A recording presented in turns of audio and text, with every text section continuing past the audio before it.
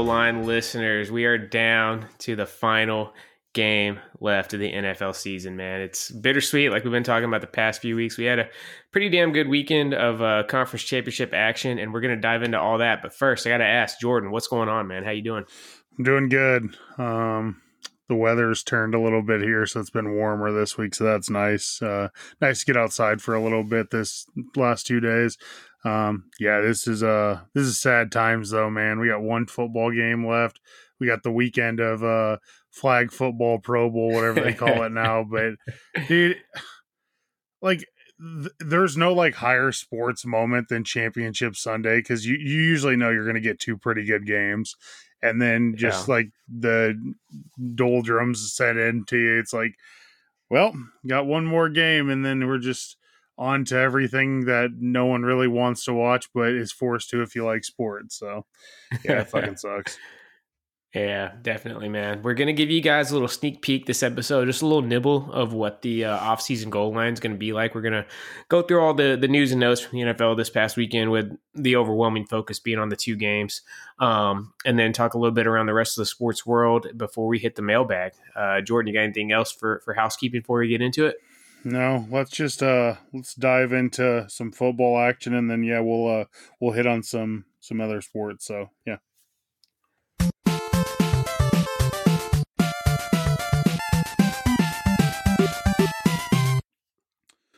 All right, let's kick it off. Sunday afternoon, Ravens, Chiefs. Chiefs win and go on to the Super Bowl. Seth, I'll let you go first with kind of your thoughts on this game. Let's not talk about Super Bowl yet, but let's just talk about your actual thoughts on what you thought of this game, like way both teams executed and everything like that. Yeah, we kind of formatted it out. We know next week we're not going to have any actual games to talk about from the prior weekend. I don't anticipate us doing a deep dive on the Pro Bowl flag football or skills competition. So we'll lightly, talk around the Super Bowl, but that's going to be next week where we do our big preview and predictions for that. I picked the Chiefs to win, but this was not at all how I saw the game going. After that those first couple drives where the Chiefs just looked surgical going down for the touchdown, and Lamar answered back with that spectacular play, you're starting to think like, okay, this is it, dude. We're going to get Mahomes, Lamar Jackson in a duel. This is going to be awesome. And then it really just turned into a defensive slog, man. Like I thought they were going to win with some Mahomes magic going down the stretch being just enough, but really, dude, they put the clamps down on Baltimore's offense, man. They had those boys frustrated, man. Like you could just feel it felt like Baltimore was hanging on by a thread, from just complete and utter collapse there. One score game, but it really never felt in doubt. Even when the Ravens had the ball in the fourth quarter down 7, you were just confident, man, that the Chiefs were going to win this game. They played poised. They played like a team that was in their 6th consecutive AFC Championship game, and the Ravens just, once again, when the lights got the brightest, they crumbled a little bit. I'm going to put a lot of this loss on the Ravens coaching staff. Dude, I didn't realize it till after the game. Their running backs carried the ball 6 times in that game. I mean, yeah, dude. And where was Dalvin Cook, man? I thought Dalvin Cook looked excellent in the second half against the Texans, dude. I was bracing for a heavy dose of him against the Chiefs. I barely remember him being on the field. I don't think he got a snap in that game, honestly, dude. Yeah, which is weird because, I mean, am I crazy? Didn't he look good he looked like the best running back they've had all season against the Texans that second half. Yeah, but dude, I guess that's not even what Gus Edwards had 3 carries for 20 yards, and one of them was a 15-yard run. Like, yeah, and that was all in the first half. Like, I don't know, man. It just baffled me, like the Ravens' like offensive strategy. Like, they got there by running read option with Lamar, and it's like they were determined to just show everyone that Lamar could just beat you by throwing. Which, dude, we all know he can't. Like, that's not a point you need to prove. It's not going to weaken your win if Lamar only throws for 150 yards. Like, dude, all that matters is getting the win. And it's like John Harbaugh went out there and like his entire strategy was, let's just prove to everybody how great Lamar is. And I don't think he played bad necessarily. There was a lot of times where his best though. I just think there were so many times where he got caught looking at the line of scrimmage rather than downfield, because he took a couple sacks and then they like panned out and he had guys running across the middle and they had a guy trailing him by 5 yards. It's just the thing that got the Ravens to where they were was like their wide receiver team speed, like it was just hard to keep up with them. And I don't remember seeing much of Mark Andrews after that first quarter either. That was kind of No. odd to me. I don't think he. I think he was well enough to play. I still don't think he was anything close to 100%. So I wouldn't be surprised if it came out that he tweaked something those first couple drives because he wasn't really a factor, man. Dude, something. I don't know if it was just a pass rush or what, man. But yeah, Lamar, he looked indecisive. Like you said, he took some sacks, and then it felt like there was a handful of other plays where he just kept dropping back and scrambling. He ended up 15, 20 yards behind the line of scrimmage, and he'd throw it away. But those were just momentum killing plays for the drives. I thought the Chiefs played really, really well in the first half. I was texting back and forth with quite a few people, and they're like, "Do you think this game's over?" And I was like, "No," because the Ravens usually adjust in the second half. Like they're one of the best teams at adjusting at halftime, and they did adjust on defense. Chiefs could not get the ball past midfield the entire second half. So I give props to Mike McDonald or whatever the hell his name is. He's probably going to end up getting a head coaching job. I'm guessing he takes the Seahawks job, but he adjusted really well. I didn't feel like their offense didn't adjust, though. Like, they moved the ball downfield. I mean, Zay Flowers fumbled going into the end zone. Lamar threw an absolutely miserable pass to Isaiah Likely when he was triple covered. I mean, dude, the Ravens could have easily won this game the way they played the second half. They just gave it away. It was like they just stopped. I don't know, man. They just made some weird decisions. Zay Flowers had that 50-yard catch, and then he proceeded to get a 15-yard penalty. Then he caught one more ball, and then he caught the touchdown. Well, that would have been touchdown that he fumbled at the goal line, and then cuts his hand on the bench punching it out of frustration, man. Like, that was just a brutal stretch there for him. So the problem for the Ravens, and this is the only time that it peeked its head out the entire season.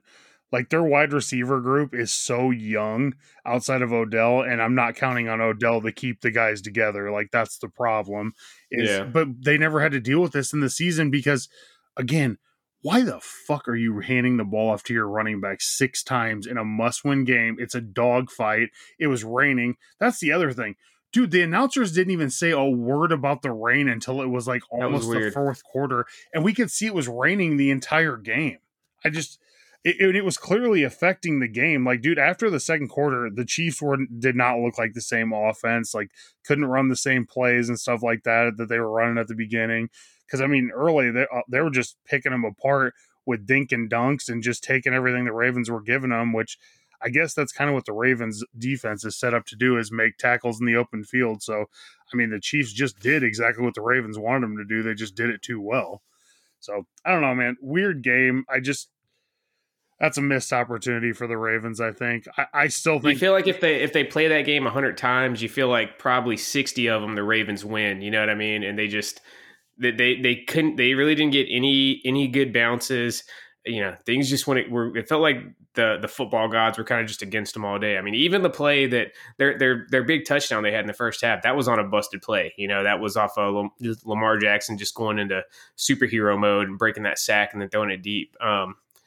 It just was not their day, man. And like I said, the Chiefs, I thought the Chiefs just played a steady mistake-free game. Outside of those first couple drives, the offense really just went in. It felt like, I don't know if they were in protect mode or if the Ravens were able to just, put the clamps on them, but it didn't seem like they were pushing the pace. It seemed like they were content to just, run clock and let their defense go to work, man. Going back to Zay Flowers, dude, I'll go back to something I heard Bill Belichick say when he was, it was when he was doing the NFL 100 show with those guys. I can't remember if that was last offseason or the season before, but they were showing some highlights of somebody, and Belichick reiterated that something he always stresses to his players is you do not extend the football out unless it's a fourth down situation, right? Like unless we're gonna lose the ball if we don't get the first down, you do not do that. And I kind of agree, man. You can't fault Zay Flowers. He was just playing hard, trying to make a game changing play. But looking back, it's like, dude, if you just keep it tucked in, you still might score. And, worst case scenario, we're going to get the ball at about the half, first and goal at the half-yard line.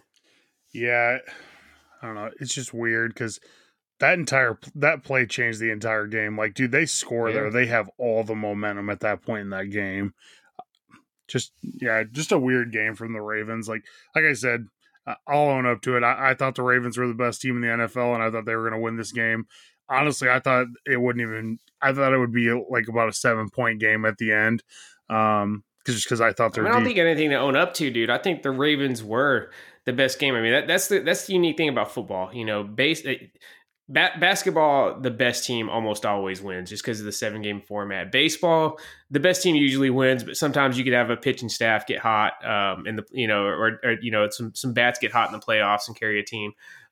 Football, dude, it's sometimes the best team wins, sometimes they don't. Man, I think the Ravens were definitely the best team, overall. If you look from week 1 to last Sunday, they definitely put in the best overall product. But just, dude, Sunday afternoon was not their day, man. And against a team as battle tested as the Chiefs, you got to bring your A game if you're going to send those guys packing in the playoffs. Yeah, it's there's definitely something to be said for that team. The Chiefs just never panic, man. They know exactly what they want to do every possession, every play. There is one thing though, dude. Me and you texted about this a little bit on Sunday. The amount of calls that do not go against the Chiefs, and I get it. It's the exact same thing that they do with the Patriots. But dude, There was numerous plays where me and you were texting back and forth, and the Chiefs' left tackle was literally grabbing Van Noy and throwing him to the ground. Van Noy, man. Yeah, that touchdown that the big touchdown Travis Kelce had, it was an awesome throw, a spectacular catch. But you can see it clear as day, dude. The right tackle's got a bear paw like halfway down the back of the I forget who it was, the pass rusher coming in, but yeah, they got a couple holding calls, but still, dude, they were holding damn near every play. I think they were taking the Seahawks old philosophy. You remember back in the glory days of the Legion of Boom, those guys were pretty much, defensive holding and pass interference damn near every play, and just betting that the refs won't have the stomach to throw the flag every single time. It ends up working out to their advantage, man. I think that's what the Chiefs said with holding. Like, fuck it, we're going to hold, and we'll challenge the refs to fucking call a penalty every single play. The other thing, and it's just another one of those things, like, they called Zay Flowers for taunting, which it was 100% taunting. I'm not saying it wasn't.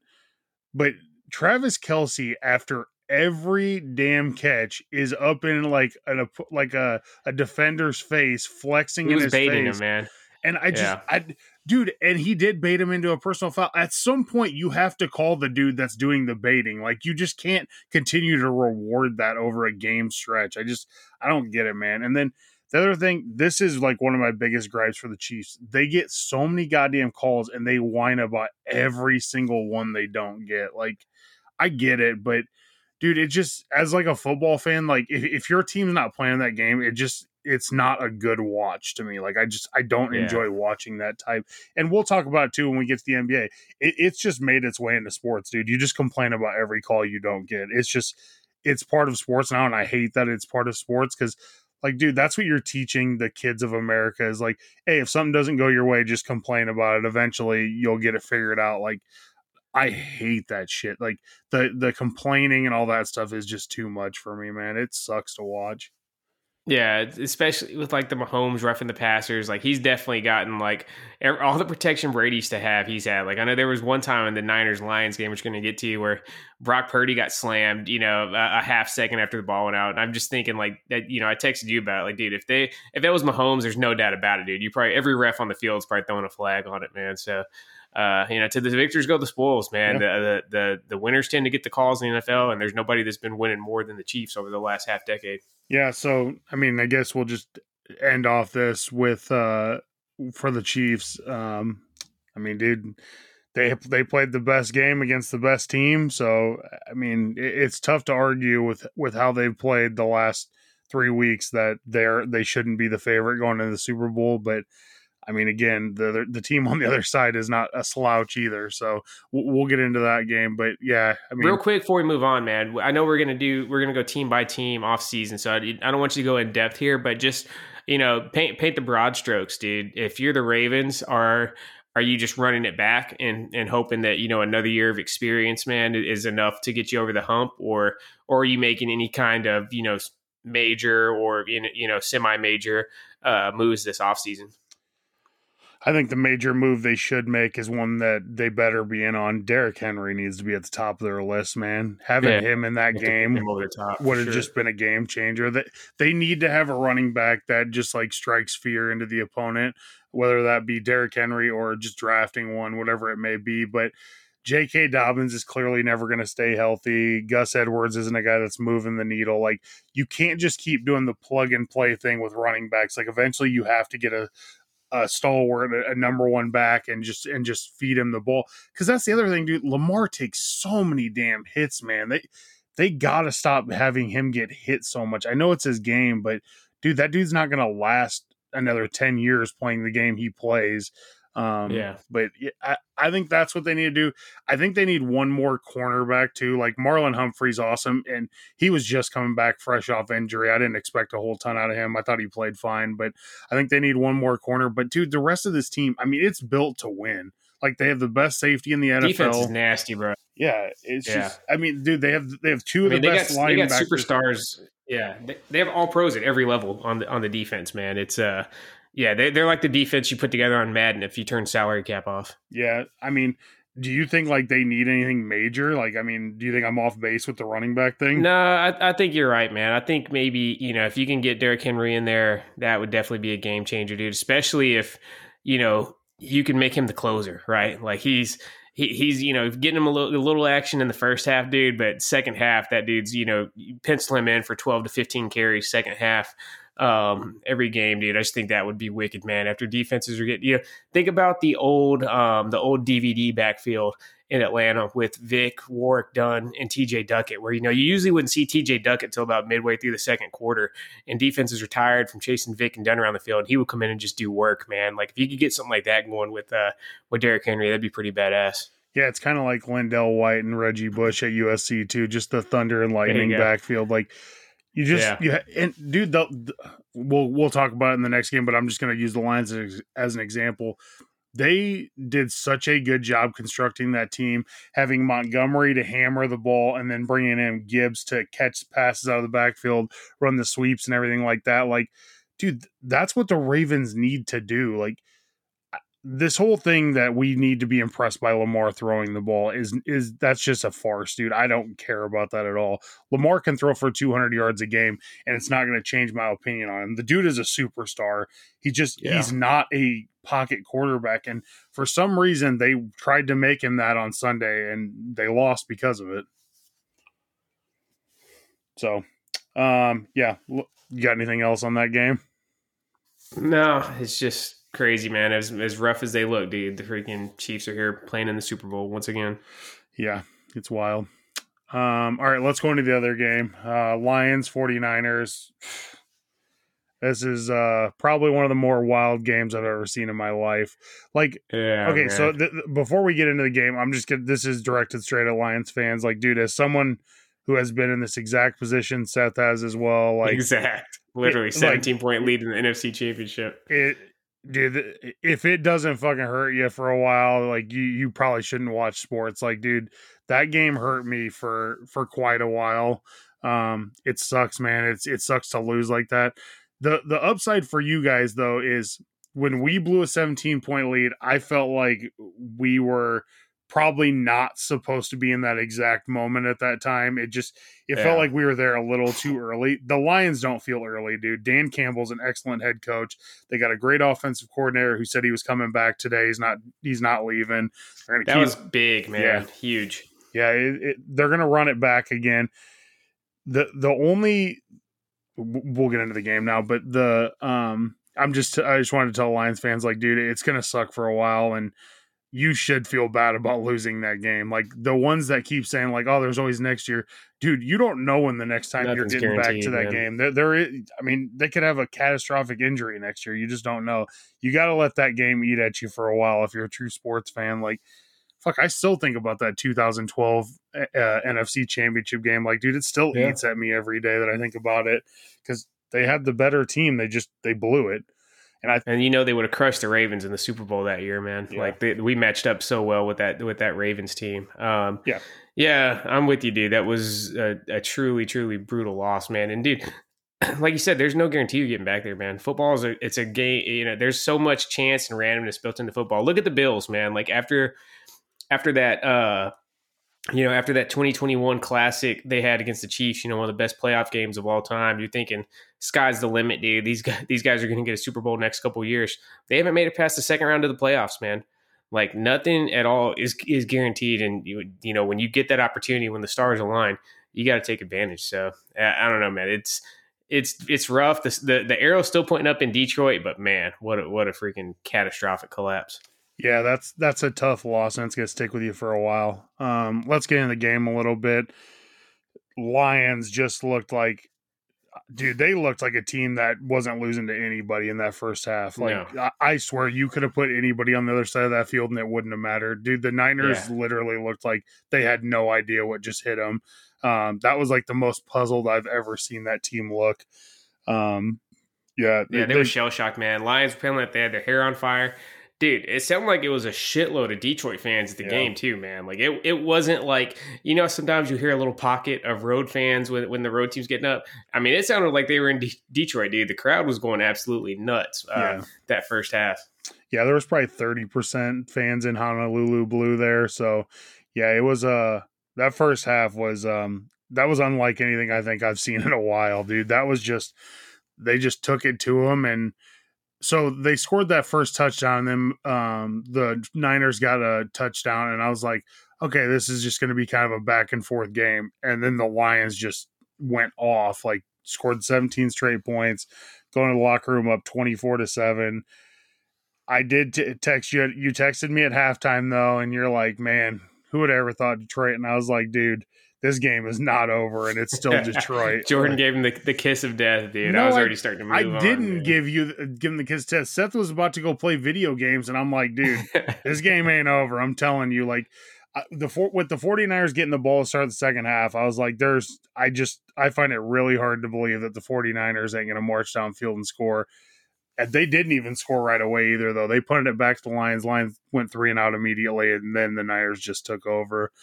Well, they didn't really take over. They got a field goal, so it's still 24-10. Lions still in control, and that's when the Lions drove back down.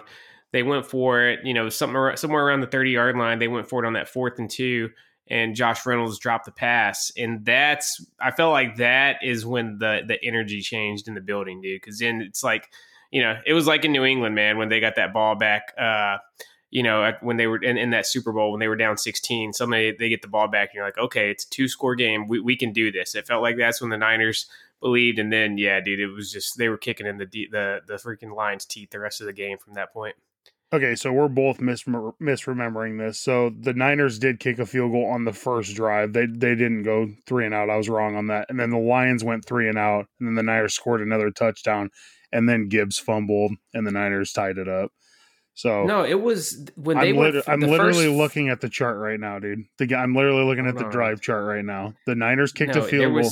I'm telling you. What happened on the Lions drive that ended with about 7 minutes to go in the third quarter? They went for it on fourth down. They went for it on fourth down and didn't get it. It wasn't a fumble. The fumble happened after the Niners scored that touchdown. Yeah, this was the drop. Like I said, I think it was that drop pass when they had the opportunity to go up 27-10. Like I said, I respect Dan Campbell. The majority of the time I prefer a coach that's going to be aggressive and go for it. But I'll say this about the analytics stuff, man. This game wasn't week. This wasn't week 7 against the Vikings. This was the NFC Championship on the road against the top 2 or 3 defense in the league, and you're about 20 minutes away from punching your ticket for the Super Bowl. Sometimes you just got to lay up and make the safe play, man. I think if you keep it at a 3-score lead, it still feels, not that the game would have been over, but it still felt like, almost out of reach for the Niners, dude. But the moment they gave it back to them down 14, it seemed like that's when all the chips really started to fall. Hey, man, why didn't you tell me that you had Dan Campbell's number? Because I'm sure you texted him 30 minutes till Vegas like you texted me 30 minutes to New Orleans. Nah, not this time, dude. I did think it was over for the Niners, I had the big rooting interest in the Niners for this playoffs, man. I was like, well, this sucks, dude. Freaking Detroit and Kansas City. And I was just thinking, like, I don't think the NFL's fixed, man, but they like to say the script writers. I was like, how poetic, man. The Super Bowl is going to be a rematch of that game from opening night. So I was already kind of starting to see all the storylines coming into place that we're going to be hearing about for the next 2 weeks, but it just wasn't meant to be, man. Hell of a freaking game from the Niners, man, to keep fighting like that. Just kind of talking a little more about Dan Campbell. I agree with you, dude. there's certain games you have to change who you are a little bit. Like in scenario, like I'm all for going for it on fourth down. Like if you're not in field goal range, shit like that, like you feel the game slipping away, I get it. Dude, you gave up two probably pretty safe field goal attempts. I mean, one was from the 28 and the other one was from the 30. I mean, talking a 47 and a 45 yarder. Like, dude, if you're an NFL kicker, those are kicks you have to make. And people like to say that, he coaches like he's playing Madden. Dude, every Madden player knows how crucial it is going from that 14-point lead to a 17-point lead, man. Like, that's a game changer, dude. That's three scores, man. Like, that's, and especially with the clock already draining how it was, man.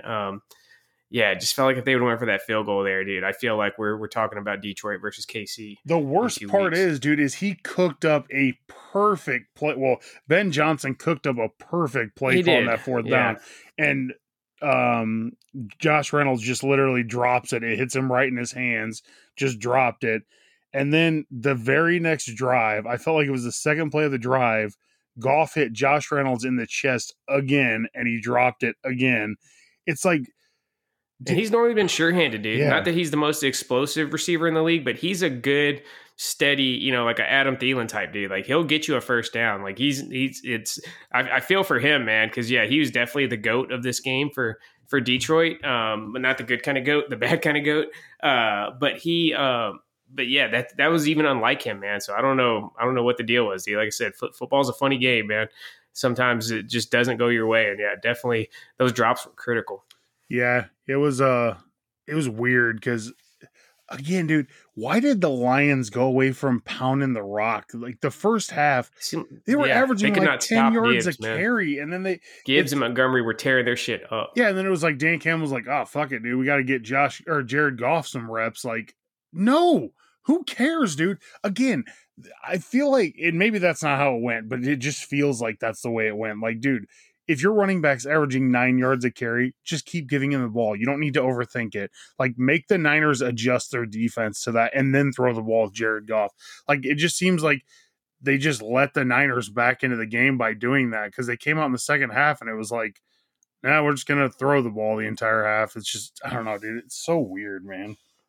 But got to give it up to the 49ers, man. They made the comeback. They came back from 17 down to win, to go to the Super Bowl. They were the best team in the NFC all year, and they deserve to go to the Super Bowl. And yeah, it's interesting, man. Mahomes is. Are you gonna make me bring it up? I can guarantee all of our faithful. Hold on. The goal line faithful are waiting for it, dude. Don't make me bring it up, man. No, let's hear it. Dude. Hold on. Give that man his flowers. Dude, here's what I'm going to say. I know you want to love him, dude. I don't know why you're fighting this. Just let me talk.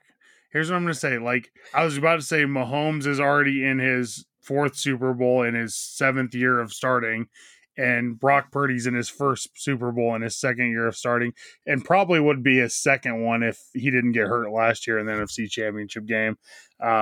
Just impressive kid, man. It's absolutely incredible that a kid that went to Iowa State, last pick in the draft, obviously, is going to the Super Bowl.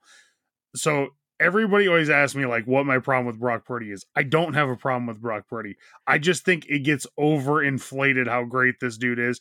And I sent Seth an exact example of it. Like, the other day, Pat McAfee was talking about Brock Purdy on his show, and he's like, Brock Purdy ran this offense better than Matt Ryan ever did. And it's like, dude, Matt Ryan threw for 5,000 yards, 40 touchdowns, 7 interceptions, and won the MVP in 2016. Like, in those 2016 Falcons, depending on the metrics you look at, they're either like the number 6 or number 7 offense in NFL history, man, across every year. Yeah, I think that's where my problem is. Like, I think it gets... Okay, so I think there's too many people that say Brock Purdy's a game manager, and I also think there's too many people that are like, this dude's the best player in the league. Like, I feel like there needs to be like a middle ground, you know? Like, I feel that today I heard like people talking about like Brock Purdy's already better than Tom Brady was at this point in his career. It's like, dude, this is why I hate this shit, is because this is what people do. Like, They have to, like, that's the only way they can make their point. Like, dude, why can't he just be something in between, like, a superstar and a game manager? Like, because that's what he is in the end. Like, dude, you can't tell me that this offense would churn the way it does without any one of the star players. Like Kittle is so vital to that team. I talked about this last week too, the way they use him. That dude is such an intricate part of that team just because of how he blocks, the routes he runs, everything like that. Like physicality. Dude, he opens everything for everyone else. Like that's why their offense works so well. Is because dude, the pieces just come together as a whole, and it literally is like a wheel. Like those 5 stars come together, and that's what makes the wheel churn. Because their offensive line outside of Trent Williams is nothing special, dude. They're just kind of there. But and Shanahan's scheme, in addition to being quarterback friendly, it's also really O-line friendly too. That's another thing that, because his scheme is just an evolution of Mike Shanahan and Bill Walsh's scheme from back in the classic Niners scheme, and it's really based on a lot of misdirection, a lot of lateral movement in the offense, and all that stuff helps out the O-line also because it doesn't let the D-line just pin their ears back and get rushing upfield every single play. So yeah, I think Shanahan's scheme contributes to how well regarded that offensive line is also, man. But no, I'm with you, dude. Like I said, I know Brock. Yeah, I don't think Brock Purdy's like the second coming to John Elway or anything. I don't think. I think you're right, dude. He's kind of somewhere in between, man. The people that hate on him don't really realize, how well he really is executing that offense. But he's definitely been set up for success better than just about any young quarterback could be. You couldn't ask for a better situation for somebody to step into like that. No, dude, and it is impressive. Like his second half was nearly perfect. I mean, there's nothing I can say. Those runs were crazy, man. Like he looked like Lamar Jackson should have played, man. If Lamar Jackson would have played like Brock Purdy did that second half, they probably would have beat the Chiefs, man. Like he was just being decisive and aggressive, but still staying under control, man. Well, to be fair, Lamar Jackson also didn't throw a pick into a defender's helmet that bounced up and fucking right into Ayuk's hands. Like, hey, man, Lady Luck favors the bull, dude. It does. Lady Luck favors it definitely the bull. does. Like, that was the play. I was like, are you kidding me? Like, dude, that's such a bad throw. And it's just, that's what happens. Like, that's the kind of shit that, like, some of it is luck and some of it is skill, obviously. Like, I get it. Like, it's just, that play goes the other way, and who knows what that game turns into. It's just that's one play that just flips the game, man. But yeah, he balled out in the second half. I have nothing but good things to say about him. It gave me warm and fuzzy feelings all over, and actually made me a little emotional hearing you finally show the love. I felt like when the Grinch finally grew his heart around the Who's, man. Here, feeling you finally praised Brock Purdy a little bit. I've been saying the same thing all season, though. It's like people just don't listen. Like, I'm not saying the dude is bad, but I also don't think he's a superstar. It's just like, dude, can we like narrow the gap to he's somewhere in between those two things? Like today, when I hear people talking about Tom Brady, I'm like, dude, this is why. This is exactly fucking why I cannot fucking stand this, because it's just, it gets so out of control so fast. It's just, and people just look at the numbers, dude. The NFL was, dude, light years different. Yeah. Even in 2002 when Tom Brady came in, and Tom Brady was asked to play a totally different game, man. Like Tom Brady legit was a game manager, dude, even though he was really fucking good. That was just the style of play Belichick wanted. You know what I mean? That's what his coach had him going out and doing. Be a game manager, don't make the big mistakes. But when it was time to strap up and lead him down the field for a big drive, Brady could do it even as a youngster, man. So, I definitely, he's got a long ways to go if he's really going to be the second coming to Tom Brady, but hell of a start. Like you brought up last week, man, I'm really interested to see what happens when he's due for that contract extension next year, man. Like it feels like, he seems like a smart kid. Everything we've seen from him, he seems like the most like humble, wholesome guy out there, dude. Like in a perfect, dream scenario is, he doesn't take every last dollar that's out there, dude. Signs it, gets compensated fairly, but takes a little bit of a team friendly deal so they can keep this thing rolling in San Francisco. I don't think that's out of the question, man, because that's just the guy he strikes me at. You got to imagine he knows, like if he got traded for a couple second round draft picks to fucking Cleveland or Tampa Bay or something, he's not going to have the same success. Yeah, it's always interesting when you're on a loaded team because like at some point it's going to have to end,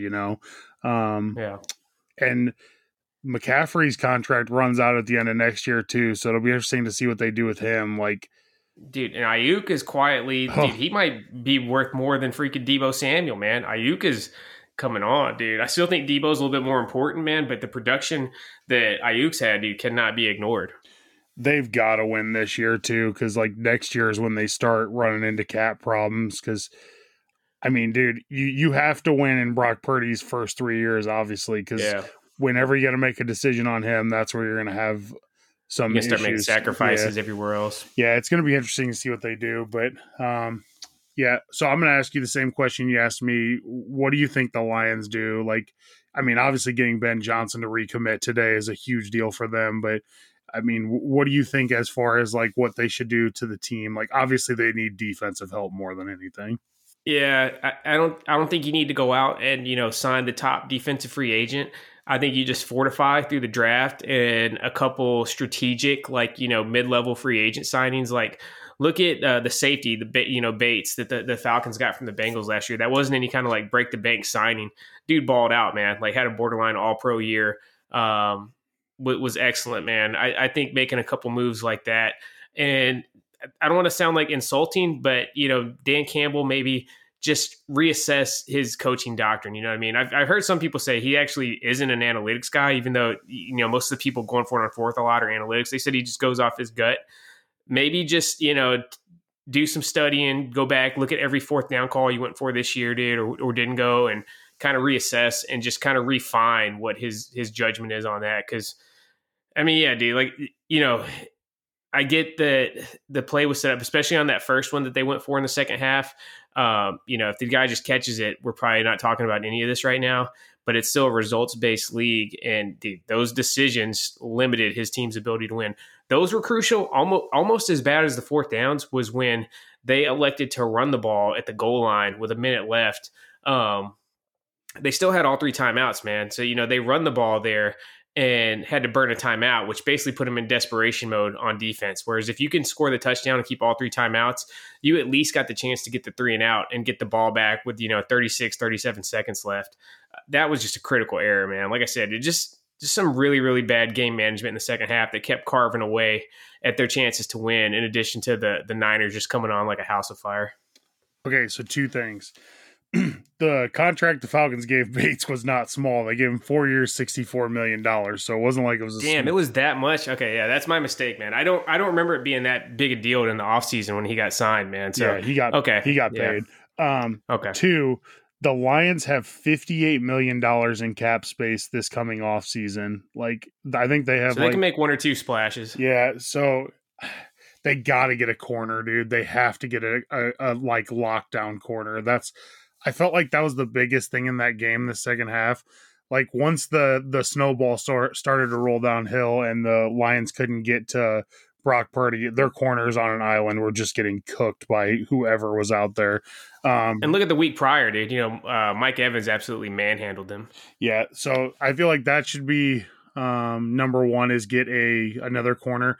They need to get a pass rusher opposite of Aiden Hutchinson too. Like he gets doubled so much because they don't have anybody else that can really get after it.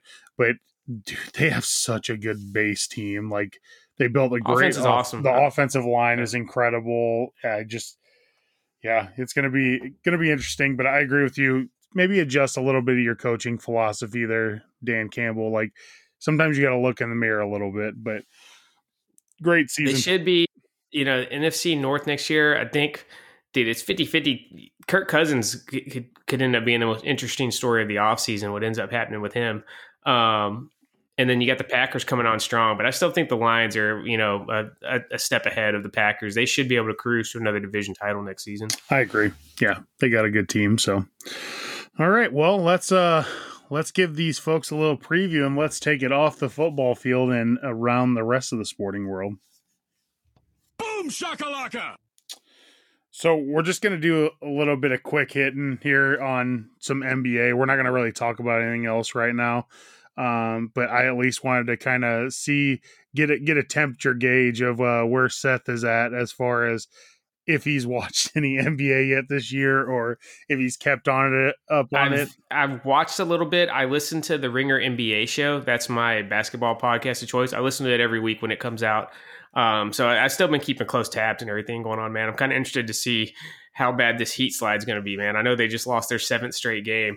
They clearly don't give a fuck about what playoff seed they get. They basically just turn into, a team of honey badgers as soon as the playoff starts every year. But I'm wondering if maybe we see a big move from them for the trade deadline with this big slump that they're in right now. Dude, the East is a dogfight too. Like the Cavs and the Knicks are absolutely on fire right now. Like they're both 9-1 in their last 10. I think the Knicks have won 8 in a row, and the Cavs have won 10 of their last 11 games. They've lost twice this entire month. So yeah, they've really come on strong, and they finally got 2 of their biggest players back this week. So I really look. They're looking tough. Yeah, it's gonna be fun because then and then you still got the Celtics and the Bucks at the top of it, dude. Like, that's one good thing about it. Feels like ever since Kevin Durant left the Warriors, that it's really been like more wide open than really for my entire sports fan life in the NBA. Man, there's almost always been. It seems like 1, maybe 2 teams that can win the championship every season. It's almost preordained from the start of the year. And like we talked about earlier with the playoff format, you just rarely get those upsets in basketball like you do in the other sports. So it's one thing that's definitely been refreshing over the last 4 or 5 years is how it feels like you don't necessarily know who's going to make the finals when the playoffs kick off. I feel like the trade deadline is going to determine a lot this year, like more than ever, because there's a couple of teams that are like one piece away from being really good. I still think the Celtics are going to try to make a move at the deadline. Like as good as their starting 5 is, I don't think they completely trust their bench. And I feel like they need somebody to run that second unit because the Celtics are really good. Like obviously I'm not telling anyone anything they don't know. The other thing is I wanted to go over this just because I was looking at this and I'm like, dude, imagine someone told you this 5 years ago. The Western Conference from 1 to 10, I'm going to run through it. So you got Minnesota as the 1 seed. Shocking enough. I really don't even need to go further than that. Denver's the 2, which now we obviously know Denver's really good. Oklahoma City is the 3 with the youngest team in the NBA. Clippers at 4, Kings at 5, Suns at 6, Dallas at 7, Pelicans at 8, Lakers at 9, and the Jazz at 10. Notice there was no Golden State in any of that I just said. Like, just absolutely insane how quick they fell off. Yeah, we're hearing, Klay Thompson's potentially in trade talks at the deadline. I think, as long as Steph Curry's there, man, you can't totally write him off, but it definitely feels like the dynasty's officially over, man. I think they really cemented their legacy when they got that one last championship in 2022. It was kind of like a stinger. They got it post Kevin Durant leaving. I think that really helped cement their place in NBA history. But yeah, it feels like the window might finally be closed on Golden State. So whether or not this is just a rumor or this is actually true, Bob Myers, who is the executive for the Warriors, did not want them to re-sign Klay Thompson, and that ultimately was the reason he left the organization. So whether or not that's true, to be seen. But I mean, if that's truly what he said, it looks like he was right because Klay's a shell of himself at this point. So, dude, football or even baseball, man, I would 100% agree with them. It's definitely the right choice. Like if you're straight up, in a boardroom, just looking at results. The NBA is such a star-driven league, though, and you really want to be able to put your best foot forward when one of those absolute, 10, 12 players is available and you got a chance to get them. I feel like doing something like re-signing Klay Thompson even after all the injuries, I think that buys you a lot of equity with the star players in the league because they see that they take care of their own. I equate it to like when the Lakers re-signed Kobe to a monster deal at the end of his career.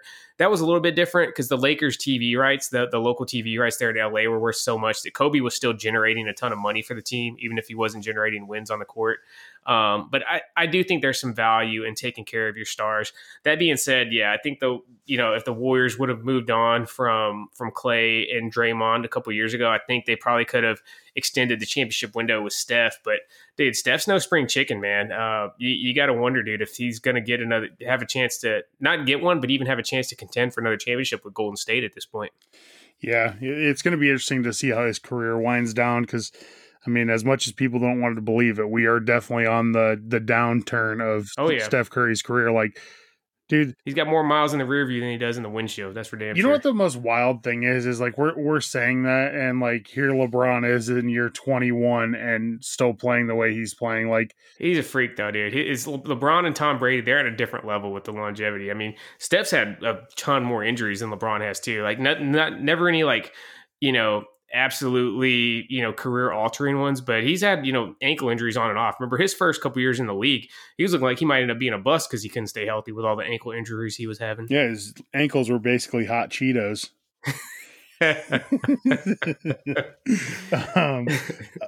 So I wanted to say something about the LeBron thing, because I don't think people put enough stock into how long he has been as good as he has. And one of the things is whenever you read anything about him, how much money he puts into his body every year, with diet, his trainer training, and all maintenance. that stuff. Dude, he doesn't have an off season, and I think that's where a lot of the young players go wrong. I think that's where a lot of people get injured and things like that. He trains like he's in season the entire off season. There is no off season for him, because he famously said when he first did the Olympics, or the second time he did the Olympics, because the first time he was really young, but the second time he did it, everybody was bitching oh man, we're missing our off season and stuff. And LeBron's I'm not doing anything different than I would have been doing anyway. This is just how I do my entire career. And I mean, can't argue with it. Dude's in year 21 and still playing a top 20 NBA player. It's absolutely insane. Yeah, I mean, I'm a self-avowed MJ worshiper, and I've never been a LeBron fan at all. And even I, at this point, say that there's definitely a very, very fair argument that he's the greatest of all time, just based off the longevity, man. I feel like Jordan's peak was still better, because at his peak, Jordan was absolutely unbeatable. And as great as those Bulls teams were, they weren't loaded with the absolute top level superstars that some of LeBron's championship teams were. But yeah, dude, freaking 20 years in, dude, I mean, what would you say? He's lost maybe a half step from his peak, maybe, even maybe a whole step, dude, but he's still damn good, man. On any night he could bring it. If you're in the playoffs, you're definitely not looking forward to having to knock out LeBron in a 7-game series. Yeah, I would say a half step. And honestly, when he said he was going to play whatever it was 4 years ago, he said he had another 5 years in him. I was like, there's no way, dude. That dude's body is going to start breaking down. I mean, he's 40 now, or 39, whatever he is. 39, same age as us.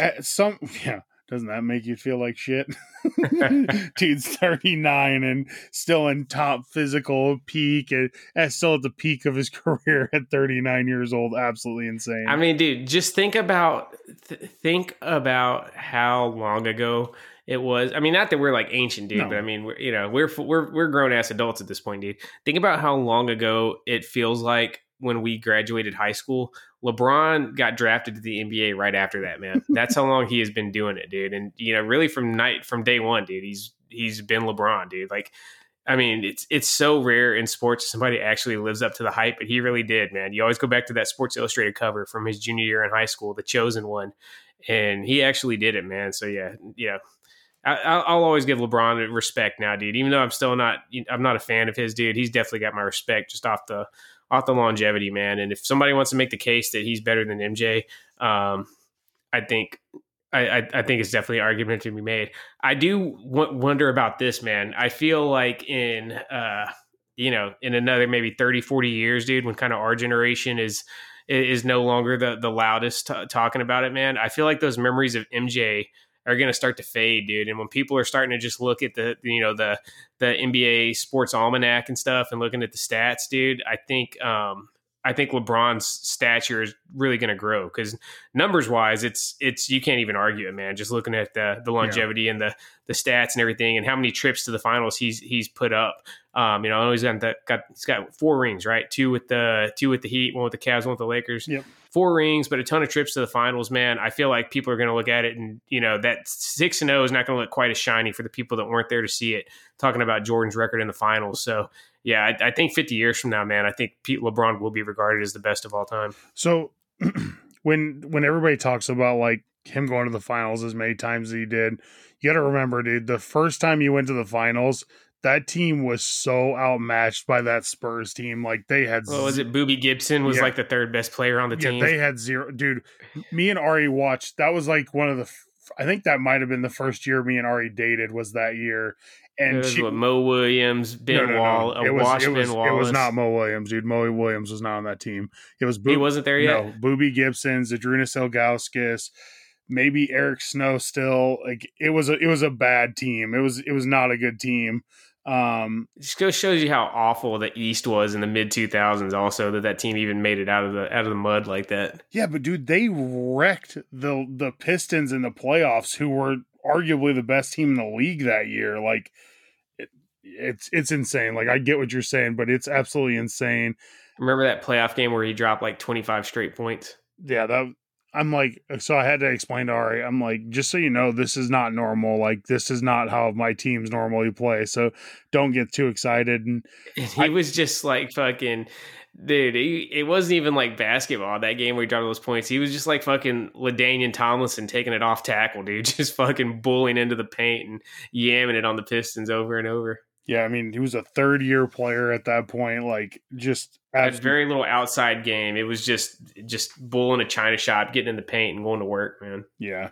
So yeah, it was that's just one of those things. Like people always like harp on his record and stuff. And I'm like, well, the first one he was outmatched severely. I mean, he was playing against David Robinson, Tim Duncan, Tony Parker, and Manu Ginobili, and his sidekick was Zydrunas Ilgauskas and Boobie Gibson. So.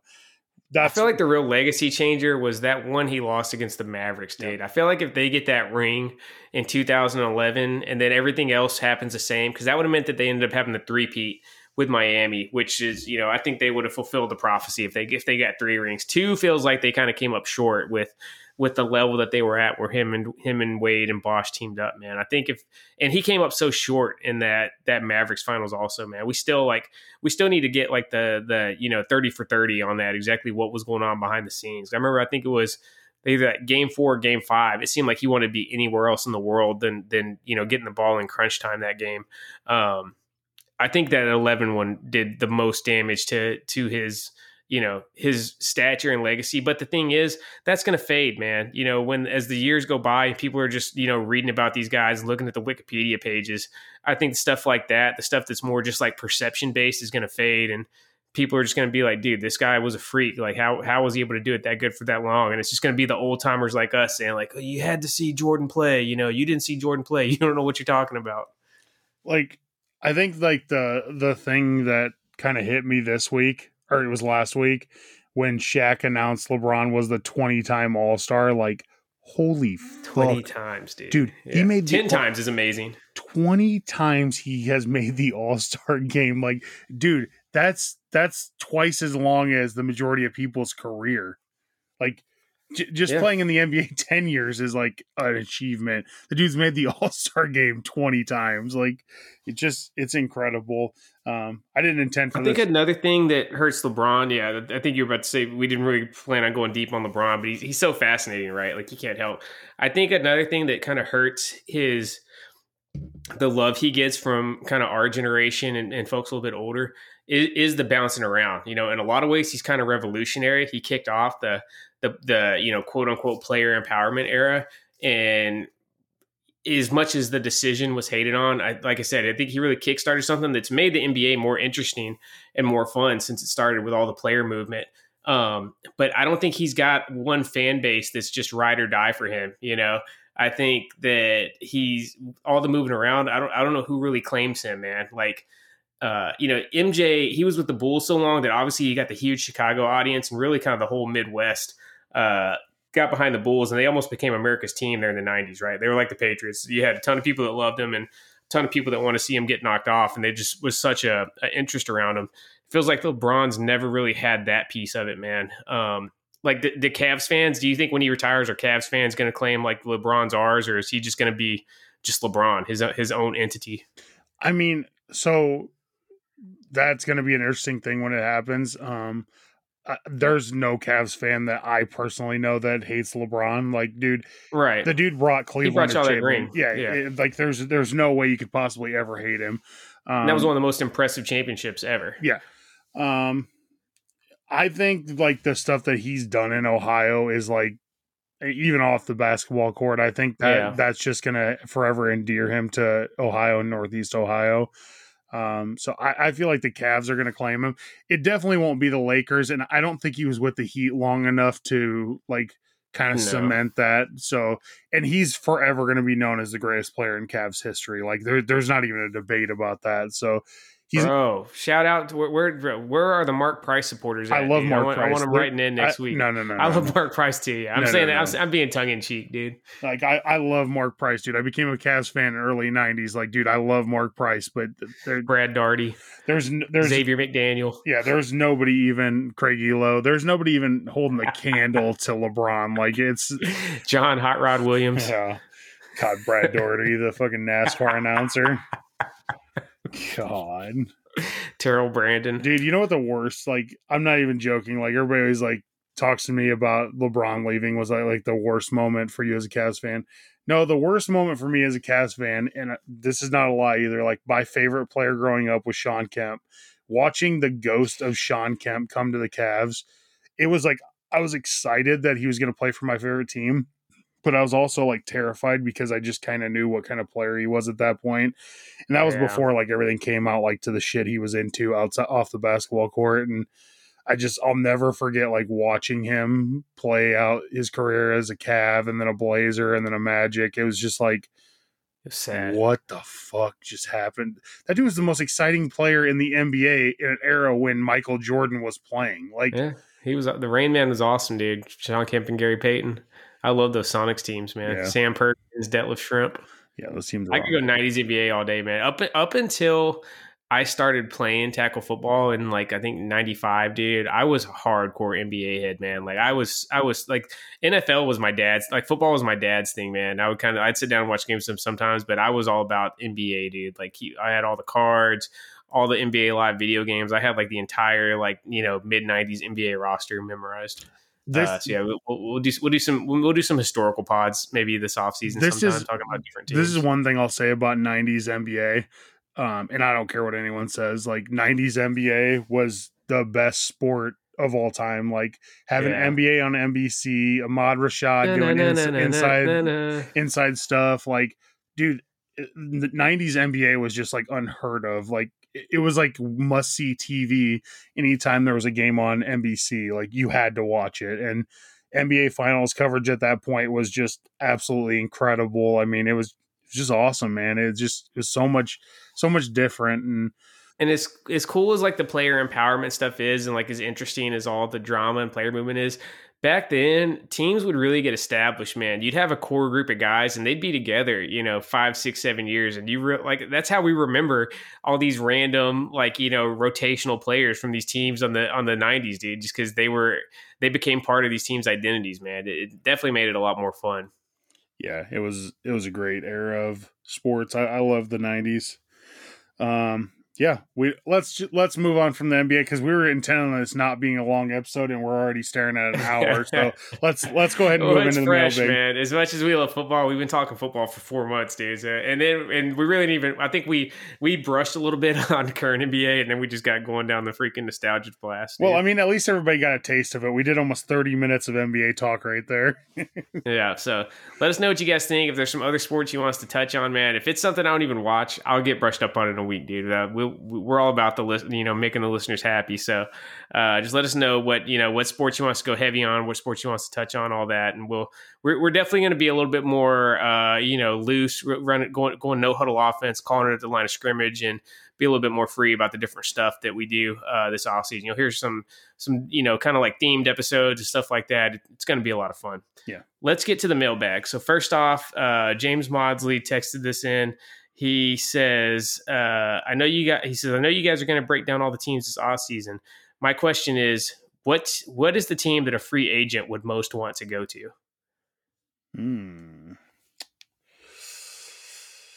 Honestly, I got two in mind, man. I'm looking at, and it's not even necessarily about the on-field stuff. A little bit about the on-field, but more about just the lifestyle. I'm thinking Miami and Dallas, man. Florida and Texas, no state tax. Miami, there's a ton of good reasons to live in Miami. In Dallas, it just feels like you're going to be a rock star if you play for the Cowboys, man. They're larger than life, got a ton of fan support, and you're always playing in prime time. I'm going to go with the Texans. Like, it just seems like that team has fun. They're young. They're hungry to win. They got a really good head coach. They got a great quarterback. Like, I feel like if you're a free agent, and I think they have like $75 million in cap space, Like if you're definitely a free agent on offense, I don't know why you wouldn't want to go play in that offense. Yeah. Catching them on the upswing. Yeah, so like that would probably be my choice, honestly. No, I think that's good, man. So that you guys got your X's, the football based answer, and you guys got the lifestyle one. But yeah, I think so. And the other good thing about Houston again, dude, with those big money contracts like NFL players are getting, no state income tax is a big fucking difference, man. That can end up being like hundreds of thousands of dollars you're saving right there. 100%. All right, let's go to the Facebook listener mail. Just so everyone knows, right. I hardly ever look at these, and I did not look today, so I have no idea what Seth's about to ask me. All right. This is a good one, man. So Matt Carpathian wants to know, who is your it's new listener, dude. Looks like he's glad to have you aboard. He wants to know, who is your football team that you root for, and why are they your team? So I'm a Falcons fan, and it's because of Deion Sanders, man. When I was a little kid, like, dude, it just everything about him drew me to the Falcons. Like, just like his swag, man. It was early 90s, and like that wasn't even like a thing in sports at that time, and he just brought it, and just there was so much excitement around him, and man, he packed that crowd out and everything for one player. Like it was incredible to watch. So yeah, that's why I became a Falcons fan. So a little bit of a similar origin story for me, man. It was player based. So my dad was in the Navy, so we moved around a lot as a kid. So I didn't have like a home based team or anything. Kept up with the NFL, like I mentioned earlier. I was really more of a basketball fan for the most part growing up.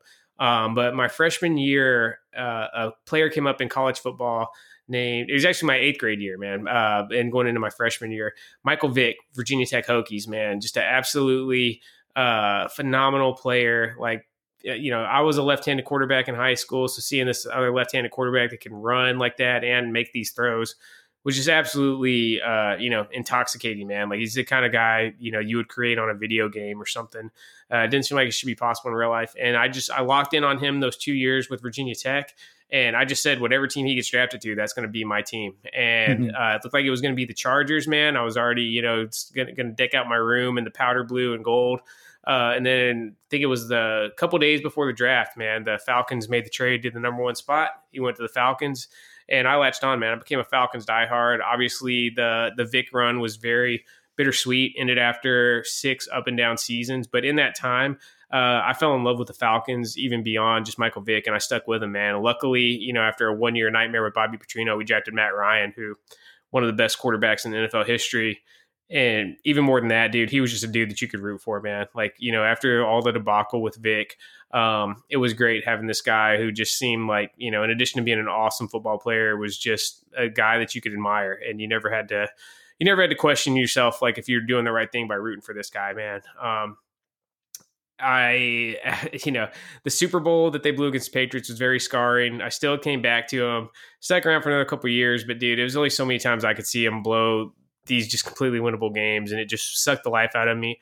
And I kind of disavowed, man. I pretty much went football agnostic for a couple of years. My dad had adopted the Titans as his team when they moved to Nashville in '99, because we live about an hour north of Nashville, just across state line in Kentucky. So I kind of just rooted for them along with my dad. I still kind of, I root Titans. If you've listened to the show, I'd say I more just keep up with them more than root for them. I'm not any kind of diehard whatsoever. Like, I'll still get excited just because I love football, but I'll never have a team like I had with the Falcons, man. It's just, it's too close to the flame, man. I got burnt so much, and it just sucked the life out of me, and I can't do it anymore, dude. So I don't, maybe if Brett gets really into it, where he's a diehard for a team, maybe I'll get that itch back to go that deep. But I don't see myself ever getting that wrapped up with a team again, man. Yeah, I wish I wasn't. All right, Johnny JB says, how many shots of Taylor Swift will we get in the Super Bowl? Honestly, man, I feel like they've cut down a lot, dude. Since that first 2 weeks she was there, I feel like you see her, I maybe like, how many times did they show her on Sunday? I feel like it was less than 5 times. Man, it's probably around 4 or 5, yeah. Yeah. I honestly, dude, I think they've kind of conditioned me at this point. Like, if the Chiefs make a big play, especially if Kelsey makes a big play, like, I'm already looking, like, waiting for it. Like, okay, we got to see Taylor's reaction now. I don't think it's as big a deal as people made it out to be, man. I feel like the people I feel like I get more distracted from people complaining about Taylor Swift than I do from them actually showing Taylor Swift on the games, man. I think to me, it's fun, dude. I am a Taylor Swift fan, so obviously I'm biased, but I think it's added to the NFL experience this year more than it's taken away from it. You know what my bigger issue is how bad Tony Romo has got at commentating. It's horrible, man. And he's calling the Super Bowl, and when he talks about Taylor Swift, it's like nausea-inducing. Like, he's so bad now. Like, I don't understand what happened from the first 2 years, because he was awesome the first 2 years. And dude, it's like he heard so much good talk about him that he upped his douchiness to like 100. To me, man, you know, they said they had to do like an intervention with him to get him to start putting like more hours of prep time and stuff in last offseason. Dude, I think he was so good that first 2 years because he was still had all the knowledge from being on the field, man. He had still been doing tape study of all those teams and knew the ins and outs of what's going on in the league. And I feel like just as that's faded, I don't think he's ever done any of that kind of hardcore prep work since he's been in the booth since then, dude. I think he was living off all of his tape study from being an active quarterback in the NFL those first couple of years. But yeah, I agree, man. He gets on my nerves almost as bad as Collinsworth. It would make sense because I think Greg Olson is absolutely phenomenal as a sportscaster. Like, dude, he calls the game the right way. He does really good. I thought Fox was screwed when Buck and Aikman left, but dude, him and Kevin Burkhardt have filled in really well, and they've been really good together. I also thought Matt Ryan did a really good job in the booth this year. Like, I like Matt Ryan, yeah. Yeah, so I think he did maybe good. There is something to that. Maybe like after a couple of years of being off the field, maybe it just kind of wears off. So I guess we'll see. All right. Zach Hertzler says, do you think we'll see Jason Kelsey act the fool during or after the Super Bowl? Yes. Yeah, it's guaranteed, man. He ain't going to have I think that's just his personality. Yeah, I don't. It's not that he's faking it at all, but he knows the cameras are on him, dude. And they got a very lucrative podcast that him and Travis Kelce do now, dude. And it's just good marketing, man, to be seen, acting a fool, dude. So yeah, if they win, watch out, man. There's no telling what they'll do if the Chiefs end up winning. The lovely Ari, the fig wife, she says, which team was the biggest disappointment of the season? I would probably honestly go the Chargers. I know that's an easy pick, but dude, to win 5 games with the roster they have is, I really don't even know what to say about it. I mean, we'll see how the Jim Harbaugh thing works out, but 5-12 with that roster is abysmal. I got to go Jets, man. Obviously, they got the big excuse with Aaron Rodgers going down literally 4 plays into the season, but seemed like the hype and the expectations were just off the charts for them, man, and it was just an absolute train wreck of a year for the Jets. Yeah. All right, now that she's got she got a question for each of us. She says, Jordan, we need your Falcons predictions for next season. No, we don't. No, we fucking don't. Just give us a record. Give us a record. You don't got to take us through the whole prognosis. Give us their what is their 17-game regular season record next year? 6-11. I think they're going 10-7, man. I think you're off on the Raheem Morris, dude. I think he's going to be good for them, man. I think they gotta get who's going to be the quarterback. They got to get a quarterback first. So like until the draft is over, I really don't want to make predictions for that team because I got to see what they put it together first. Zach Wilson. That's my dream for this NFL offseason. For the Falcons to get Zach Wilson, dude, and let him cook. All right, and then she asked me, Seth, what's it going to take for you to come back to the Falcons fandom? I still kept an eye on the Falcons, man. I tell Jordan, I always keep an eye on what's going on with the Falcons week to week. It's never – there's still a little, like, glimmer of that just in my DNA. But like I said earlier, man, unless it was something I was doing along with the kids, I'm just never getting as emotionally involved with the team as I was with the Falcons for that, basically 20 years. Sam Rosenthal, how on earth did the Steelers hire Arthur Smith to be offensive coordinator next season? Did they not see his work with the Falcons? I think there's a big difference between being an offensive coordinator and a head coach, man. Last time he was offensive coordinator, he was kicking ass on a team with Ryan Tannehill as the quarterback. I don't think it's the most inspired thing because he's definitely more of an old school offensive coordinator. I feel like right now a lot of the best teams are doing it with the really innovative offense coordinators, and I think he's a good play caller, and I do like his scheme. I mean, I liked it with the Falcons. It just seemed like they kept shooting themselves in the foot with some of the players that they were giving the ball to. On paper, though, like his scheme with the Falcons roster seemed like it should have worked. But yeah, I think he'll be fine, man. I think, it's the Steelers, dude. They're going to be fine. They always are. My favorite meme from today was, it was George Pickens. He's like, God, you guys couldn't possibly throw me the ball less. And then right underneath was a picture of Arthur Smith, and he's like, game on, fucker. Yeah, I saw a picture. It was George Pickens getting into a fight with somebody in college. And it was like George Pickens to Arthur Smith after he has 3 targets after 2 weeks of next NFL season. Yeah, don't draft any Steelers on your fantasy team. We already touched on this one earlier, but Sheena, my lovely wife, she had asked you, she said, why does Jordan despise Brock Purdy so much? So Jordan already addressed that. And it turns out that he does not actually despise, the most wholesome player in the NFL. Zach Hertzer hits us with another one. Who would you want as a QB? Brock Purdy or Tony Romo? I got to go Romo, dude. I feel like Romo, even though he has some gigantic playoff blunders, I feel like he's, almost criminal how underrated he was as a quarterback. He was really, really good. Those last couple of years, the health was a real issue, but when he was at his peak, man, like he could ball, dude. And I still say that 2014 team that got absolutely robbed against the Packers in the playoffs, man, that was probably his best shot at getting a ring. Yeah, I would go Romo as well. Not because I hate Brock Purdy, but just because Romo could ball. Yeah, bro. dude. I think the longer you get away from his career, the more people hate on him. And I'm like, dude, that fucking dude was good.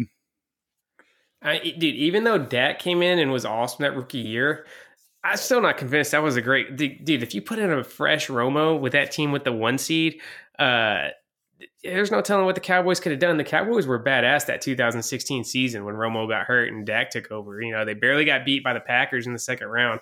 But if they beat the Packers, they're hosting the Falcons in the NFC Championship in Dallas. I feel like that would have been a coin flip game, man. Yeah, 100%. I agree with you.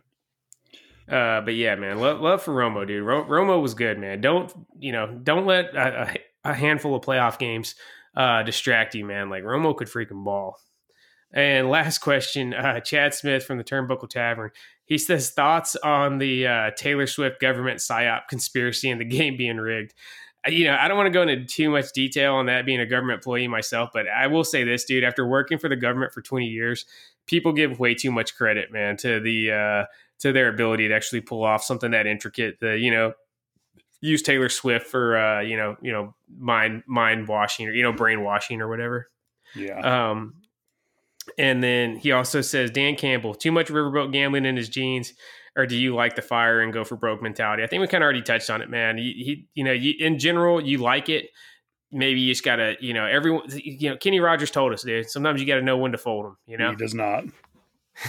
He's rolling that dice. Like we said after that Dallas game, dude, he's definitely made the walk of shame to the Las Vegas ATM at 5 a.m. a couple of times before, guaranteed. Somebody put a Family Guy clip and it was Peter at the casino and he's playing blackjack and he's like 20 and he's like, hit me. He's like, sir, you have 20. He's like, oh, I'm showing you 3 up. He's like, hit me, God damn it. That's Dan Campbell. Gotta get the blackjack.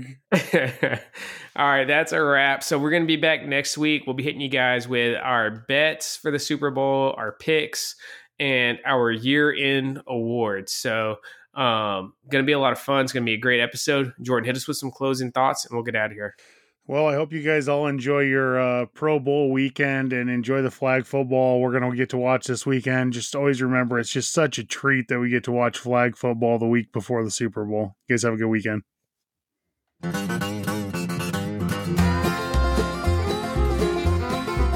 Through all these earthly trials of sorrow, through all these days of doubt and sin, through all these eternal nights, no tomorrow, gotta stay on straight and narrow and find a little light within. Gotta walk that road, on the way to heaven, gotta walk that road, until the dawn, gotta walk that road.